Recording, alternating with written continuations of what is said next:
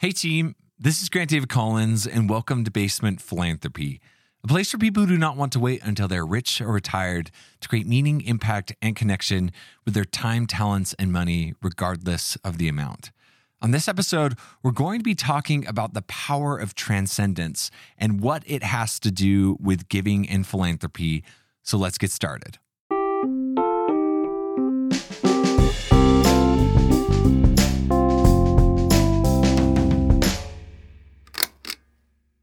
My interest in transcendence really started a couple months ago as I was doing research for another podcast. As part of this podcast research, I was looking through some different psychological frameworks that spoke into the concept of self-actualization. Now, self-actualization is reaching the full potential that you have as an individual. And I came across Maslow's hierarchy of needs, which is essentially a framework around how to get to this state of self-actualization. And so as I was working through that process, I saw a little footnote that talked about this concept of transcendence and how at the later stage of Maslow's life, he thought about reorienting his framework around getting to transcendence as the epitome of being involved with this hierarchy of needs. And so in order for us to get to transcendence, we need to work through quickly the other parts of that framework so that we can all be on the same page to talk about transcendence and why it is so important. So if you can think of Maslow's hierarchy of needs as a pyramid, the first need or the bottom foundation need that Maslow says everyone needs in order to gain this transcendent or self-actualized state is that we need to have our psychological needs filled. These are biological requirements to us being a human, for us to live. Things like air, food, shelter, clothing, sleep, things that we need to survive. And once we have those things taken care of, we can then move on to safety, that we want to, as human beings, we want to experience order and predictability in our lives and control, and that comes after we have our psychological needs taken care of. After we have those needs taken care of and our safety needs taken care of, we can then move on to the need of love and belonging. This refers to the human condition of wanting to have interpersonal relationships that are emotional and connective. And once we have safety in our lives, we then have the ability to start to branch out and develop this type of relationship with those around us. That then leads us to the next step in his pyramid, which is our esteem needs. These are needs that include self-worth, accomplishment, and respect that we can then have as we have this support system in place of these interpersonal relationships. And that leads us to the last and final need that Maslow originally put through in his framework, which is this need of self-actualization. And this refers to the realization of an individual's personal potential, their self-fulfillment, and seeking and obtaining personal growth and having life's peak experiences. And this is really where Maslow ended his hierarchy for a lot of his life. But like we talked about in the introduction, as Maslow continues to get older, and what often happens as we get older is we start to reflect on our lives, he started to feel like there was something missing in this hierarchy. After someone became self-actualized or had the things they wanted or stepped into who they really were as an individual, the next step and the highest step in this hierarchy of needs was that a person would be motivated by values and things that are outside of their personal self.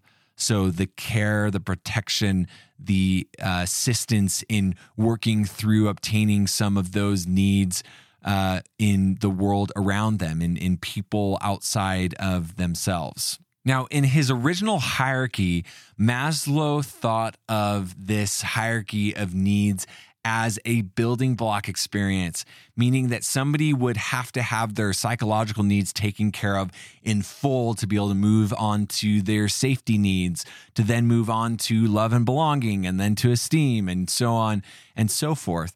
But as psychology has moved forward, it has become very apparent that these needs are a little bit more fluid than they were originally constructed to be. They're more like guidelines than the actual law, to borrow a phrase from the Pirates of the Caribbean. And so it means that people can move in and out of these different areas in more of a fluid way. And so you don't have to work your whole life to work through these stages in order to be able to have transcendent experiences.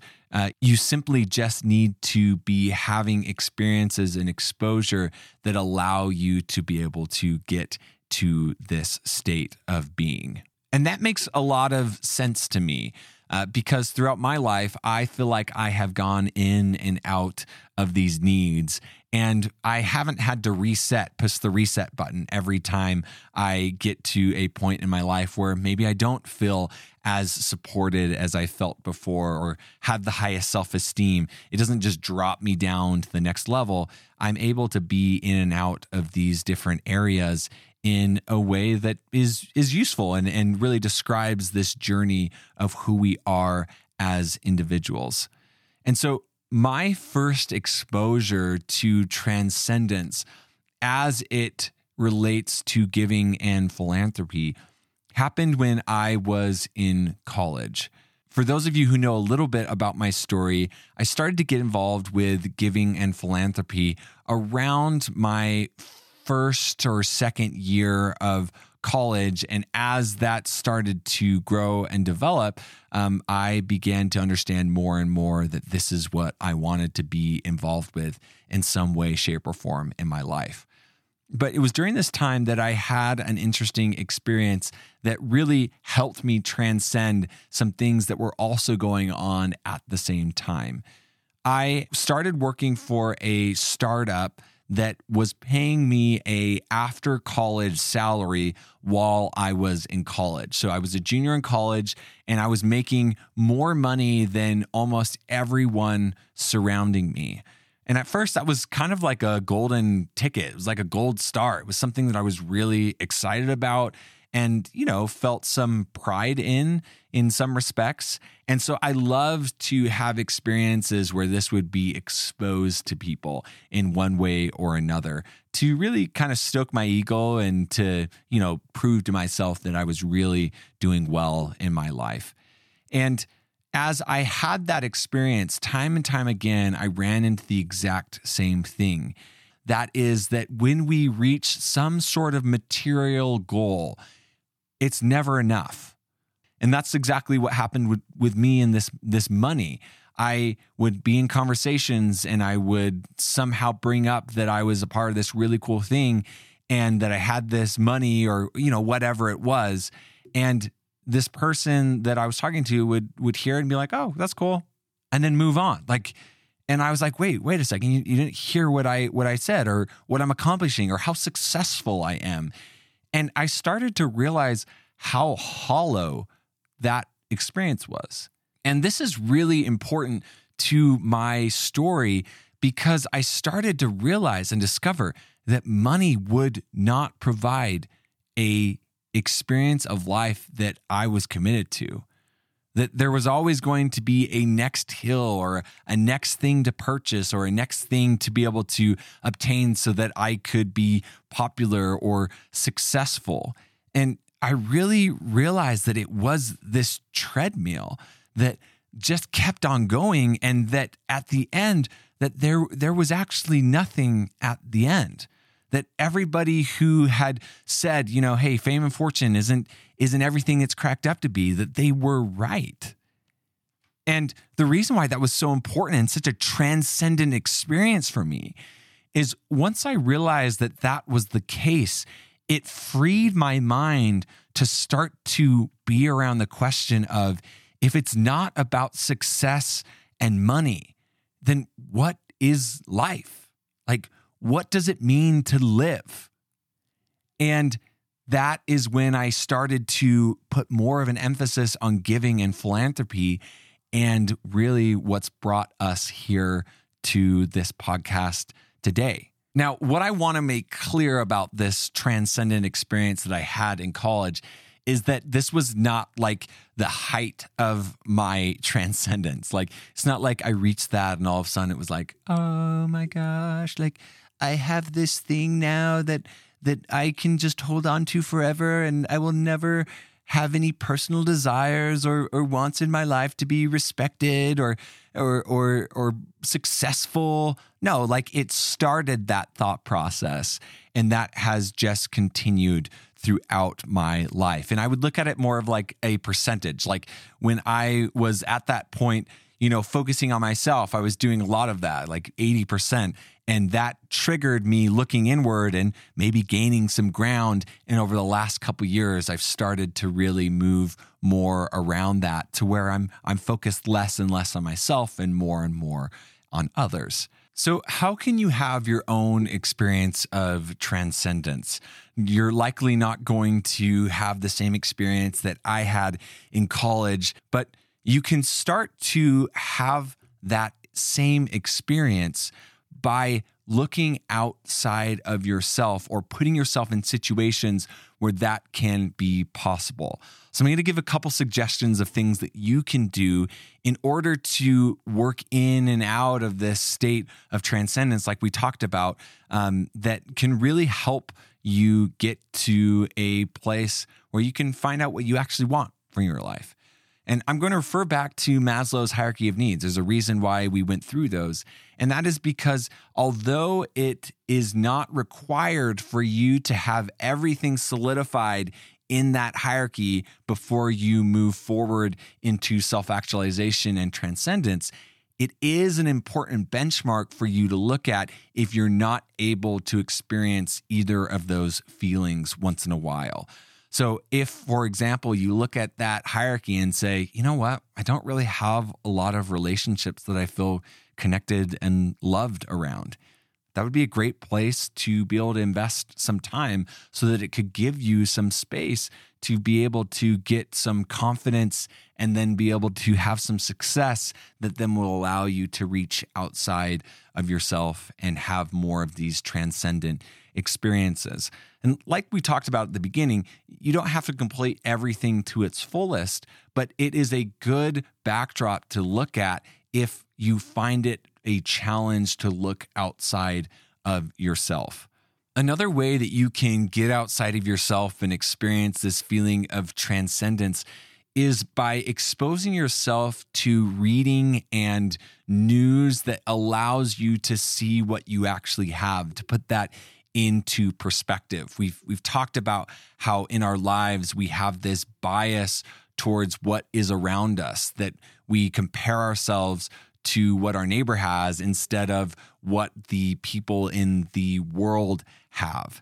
And so one way to be able to do that is to do some research around that.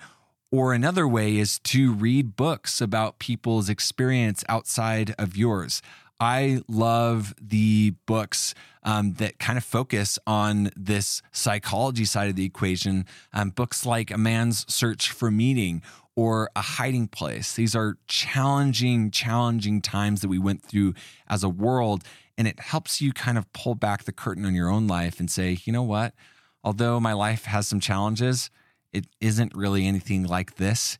And so I can find some space to be able to think about others. And the final suggestion that I have is that we look for ways to be able to put us in a place that we can have these experiences. And what I mean by that is looking for ways to be able to get involved in the world around you. So service projects, community organizations, nonprofits, researching and donating your money. These types of things catalyze us having these types of experiences because it opens us up to the world around us and allows us to see things from other people's perspectives. And that's what, in some ways, allows us to have this transcendent experience. I hope that if you aren't having an experience where you feel that way, or you have a desire to feel more of that, that it has been helpful to see my perspective on the feelings and the need of transcendence that we all really do have. It's one of the reasons why so many people, when they're asked what they want to be when they grow up, they just talk about, well, I want to help people. It's natural. It's within who we are as human beings. And there often just needs to be a little spark to really light that on fire. Well, team, that's it for me. Let's go out in the world and create good with the time, talents, and money that we all have, and see if we can get outside of ourselves together. Talk soon.